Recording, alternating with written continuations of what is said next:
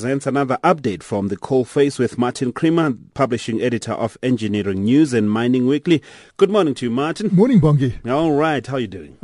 Quite well, and yourself? You're not rested. I had hoped you'd be home resting. I should be. Could have done it on the phone. Exactly. But you had to come here. All right.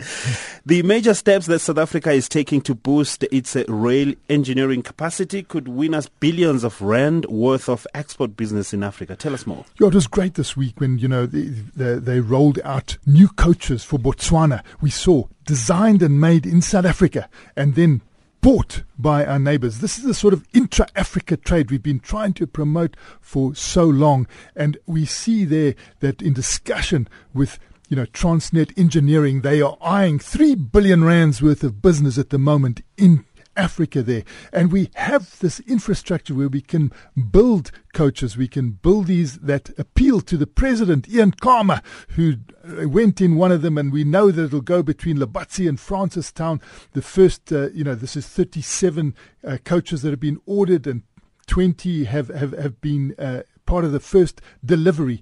But it's an indication of potential to come in Africa, rail. And it's not only, Transnet Engineering, the state-owned entity, but it's also Gibela out at Donota. You see them spending 1 billion rand on a new rail factory there, and they're going to turn that into they hope, a rail hub. There's a training center. They're looking to training 19,000 people, Wow. over the next period. And we see there the partner is the big Alstom. And they have already started with their first 600 coaches. The first lot are being made in a factory in Brazil. But even in that factory, we see South African seating, South African cabling, South African roof racks going in there.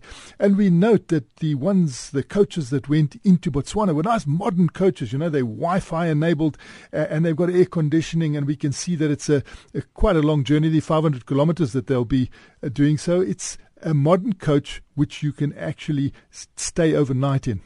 This is quite big for Transnet, isn't it? It's quite big for Transnet Engineering. They've always been vigorous, and you can see they're turning over about 11 billion rand a year. We know that they've got a nice partnership with General Electric of the United States, which is very enthusiastic about the locomotives that they're building there. We've got a big locomotive program of ourselves, but we know that Africa is also needing this sort of input on rail.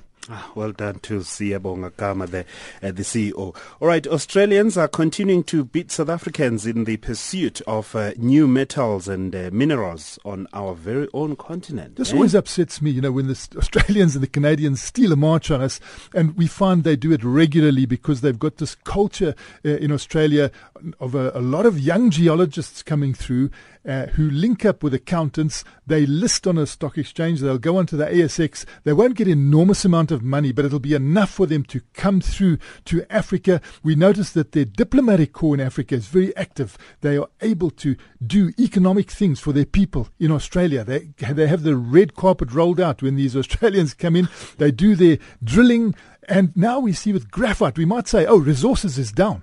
But you've got certain minerals and metals that are suddenly getting a new spurt of demand. We know that with lithium batteries, we have now also focused on graphite. We know there's graphite in Mozambique and Tanzania, but who's getting it? It's the Australians. They've come there first. We also note that, they get a lot of information coming through from their government on statistics that allow them to see opportunities. We need to do something similar. The Canadians as well. We notice that there's a new mining minister there. He's working very closely with the new Prime Minister, who's a youngster, Justin Trudeau. And we see vigor again coming through. We need to match some of that because we compare ourselves to Australia and Canada because we also are a mining destination. But we really are somnambulating at the moment, and we need a wake-up call. And we need to put money on science and technology and geology as well. It's true. We, because of our big ore bodies here, we've had these massive Witwatersrand ore bodies. We've had the big platinum ore bodies in the Bushveld complex. We've put more emphasis on engineering because we said, look, the engineers will turn this to account, sinking the shots. These ore bodies are so big. Whereas the smaller ore bodies elsewhere in the world have had more of a geological focus. And we know that some of our geologists who have gone into Africa have done brilliantly. I mean, you can remember with Rand Gold Resources just developed down the road here, on the London Stock Exchange, the best performing gold company on the stock exchange, has changed the lives of West Africans. When I go there, they ululate, for Rand Gold. And you say, well, why are you so enthusiastic? And they say, well, before Rand Gold came here, we were lucky if, we earned $100 a year. Now we're earning $1,000 a month, that sort of thing. That sort of change takes place through activity that is brought in by people with expertise in geology in particularly. And we know that resources are down now, but this is the time to actually get in and prepare. And it's a pity that the Canadians and the Australians generally knock us into a cocked hat. And when you go into even Botswana, you find a lot of activity by Australians, and we feel we're right on that doorstep, but we don't seem to be able to get in there easily.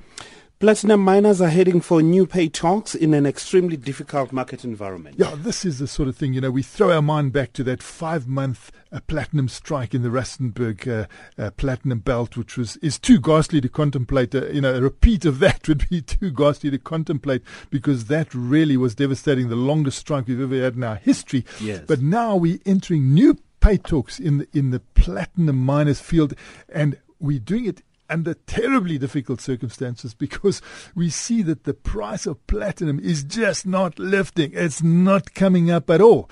Now, with gold, we see, the price at least moving ahead in dollars. Yes. And then soaring in rands, because you get that leverage. Yes. Not so in platinum. Because the dollar price is so bad, your rand price is just sort of at the level it was last year. Nothing to write home about. Now we're going into these wage talks. I'm sure, the workers are going to say, no, we're really looking for something better, special.